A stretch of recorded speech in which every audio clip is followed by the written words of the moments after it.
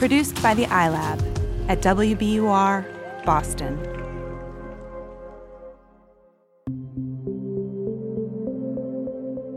Welcome to Kind World. I'm Yasmin Amer. And I'm Andrea Aswahi.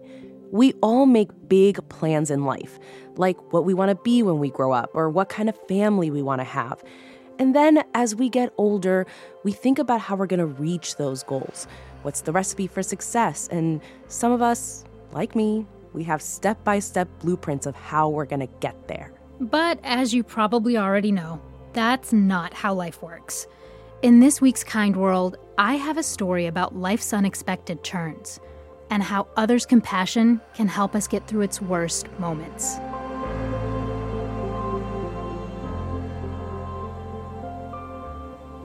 My father was an alcoholic and very abusive to my mother, and she was a waitress, and she never felt like she was financially independent enough to make a separation. Lynn Schutzman, now almost 70, learned a lesson from her mother's experience. Always be self-sufficient. One of the things that I wanted to make sure from a very early age was that one day I would be able to take care of myself no matter what. Lynn grew up in King of Prussia, Pennsylvania, a suburb outside of Philadelphia. She knew her way out of a tumultuous home life would be through education. She liked science and math and was good at both. She eventually got her pharmacy degree, and with that, a ticket to a comfortable life. I knew that I had made the right decision. Plus, I loved my job, working with people all day long. What else could you ask for? Well, maybe a happy marriage, which Lynn had with her husband Norman, who was also a pharmacist. The couple tried to have kids, but couldn't because of medical reasons. Then, after 23 years together, Norman died of a heart condition. He was only 47 years old. I was so mad because he promised he would never leave me. He promised me. It's like I just felt that, like he left me. He left me here to battle this alone. Not long after Lynn's husband died, she got really sick. A series of strokes. It took her 2 years to recover and return to work. A decade later, Lynn got sick again. Breast cancer, thyroid issues, kidney failure. At one point, she was wheelchair-bound for 6 months, and her lingering mobility issues meant she couldn't go back to work. Medical bills piled up, Lynn fell behind on her mortgage, and her savings dwindled. That's kind of then what happened. It's like just stressed until it was like there was just nothing left. She eventually moved from her big house to a small apartment, but she fell behind on payments and had to leave that too. So many memories, so many of my pieces that my husband and I got when we were traveling. So yes, it was very, very, very hard at the time to think that I had to leave all that behind. But, what was I to do? She did the only thing she could. Pack up her car with as much as she could fit in, mainly her 2 dogs. She looked around for affordable housing. Nothing. And her modest Social Security check made her ineligible for assistance.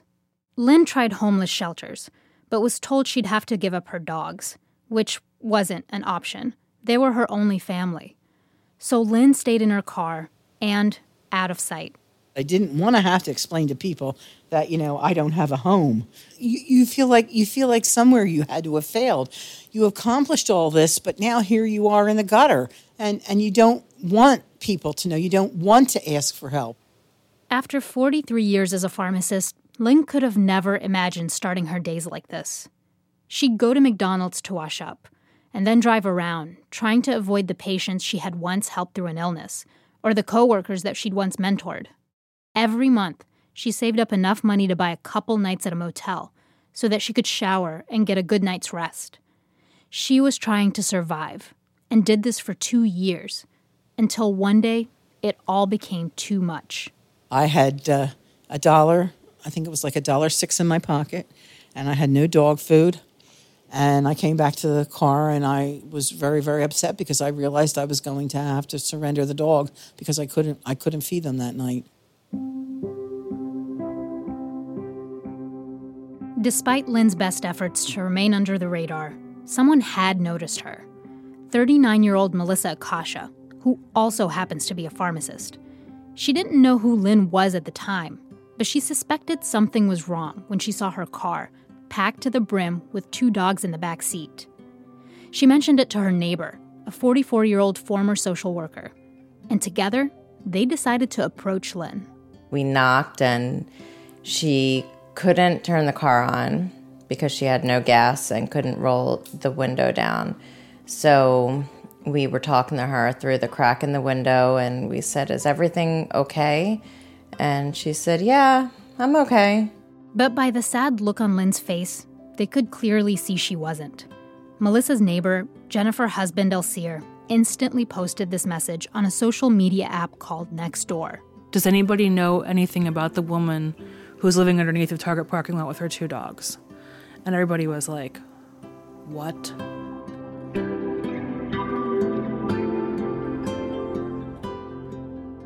That post got a lot of attention. And to Lynn's surprise, more people started approaching her. All afternoon, people kept showing up at the car. They were bringing me food and water, and I just couldn't believe it. By the end of the day, there was no room in the car for me. I had so much water and so much dog food. I cried all night. I couldn't sleep. I just cried, thinking that, it's like, this is divine intervention. God knew that, I was at my lowest point, and he brought this wonderful community around to help me. Melissa and Jennifer weren't done yet. 10 days later, and after a lot of searching, they found a small studio apartment for Lynn and raised enough money from the community to pay its rent for the next 2 years. 12 volunteers helped furnish it, all with donated items. Lynn remembers the moment when she stepped foot in her new home. Jennifer captured it on video. Thank all of you so much. You can see Lynn completely overwhelmed with emotion. She put her hand over her mouth, trying to contain her sobs. Everyone around her was also crying. It's like I couldn't believe it. Everything was like set up and down to like the little potted plants and, everything. I was just so taken away, and all the people that had helped were here and, to welcome me in, and just absolutely amazing. Lynn thanked everyone around her, and they took turns giving her hugs. And it was just overwhelming to see this woman's life change right in front of my eyes. The volunteers added so many thoughtful touches to the apartment. They got a copy of Lynn's pharmacy diploma and framed it. Across from that is another frame with a quote on it. "Wear this ring upon your finger as I wear your love upon my soul." It's the same quote Lynn's husband engraved on her engagement ring, the one she was forced to sell when money got tight. To this day, Lynn's neighbors stop by to drop off food or help walk the dogs. Lynn's life changed, and so did Melissa and Jennifer's. They'd both been going through personal struggles of their own, involving family or work. She gave me a reason to live again, a reason to get out of bed every day, a reason to put a smile on my face, so I won't ever be as alone as I was, because I really didn't have someone like her in my life. I mean, I needed her, and I didn't know it. Yeah, it's time for your dinner, son. Lynn's been living in her new apartment since May. There's a sign on her front door that says home. These days, she doesn't spend as much time thinking about what she's lost, but what she's gained. For the longest time, I had been feeling alone, and I just feel so lucky to be in this area with this community. It's like a whole new opening for me and a whole new family. None of this was part of Lynn's original plan. She did everything right. The right education, the right job, the right marriage. But still, there was so much misfortune outside of her control. Misfortune that could have happened to anyone. She thinks about others in that same situation, and she hopes all of us can step up to ask our neighbors that simple, life-changing question. Is everything okay? We'll be right back after the break.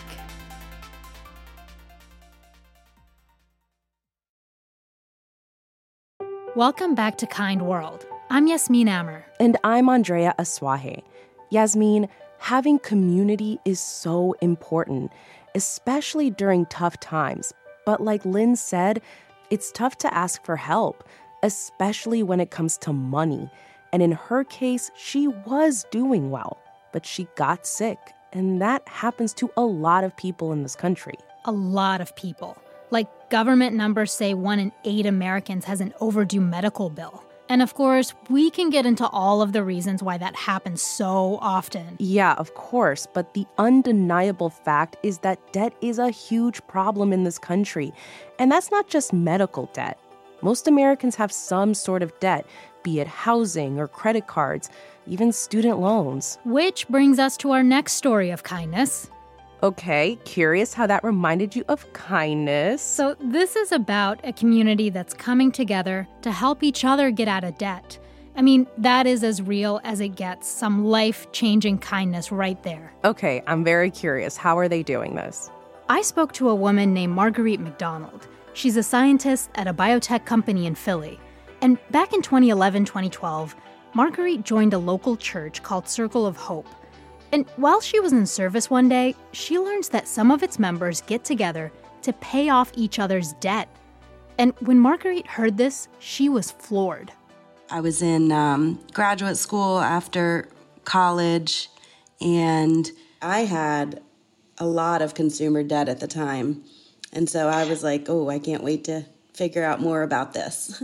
So at the time, Marguerite was carrying around $8,000 worth of credit card debt, in addition to student loans.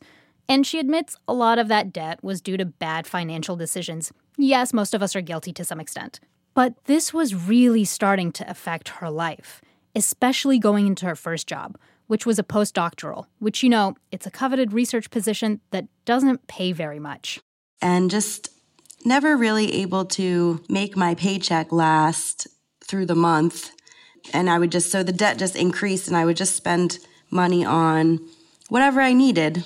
I wasn't saving any money.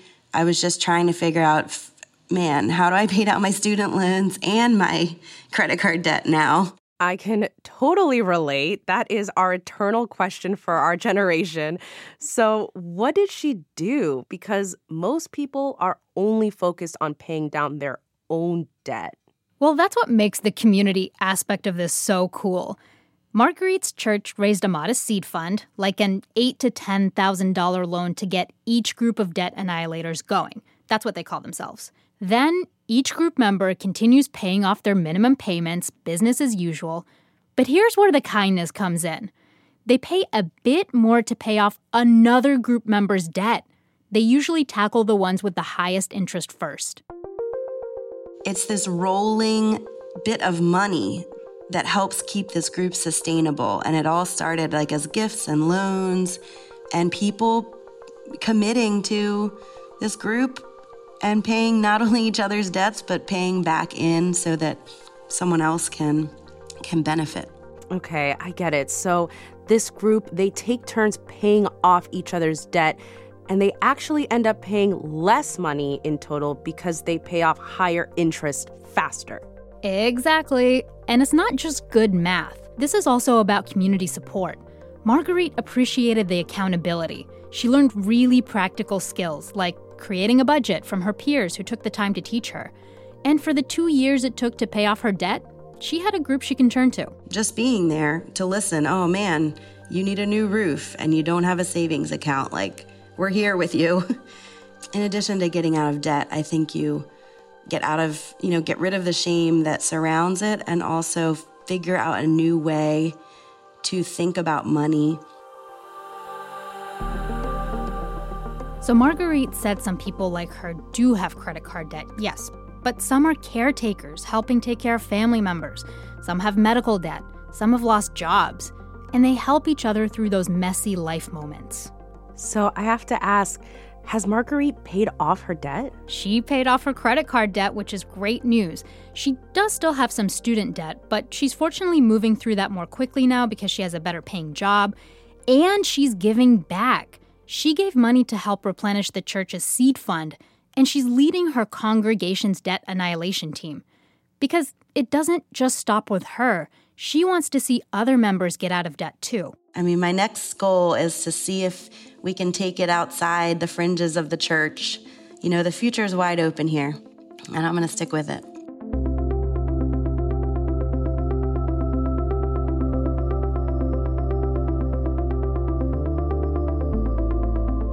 Thanks to Marguerite McDonald for speaking to us about her kind and supportive church community. And we'd love to hear about how your community came together to help someone through a rough time. Send us an email, kindworld@wbur.org.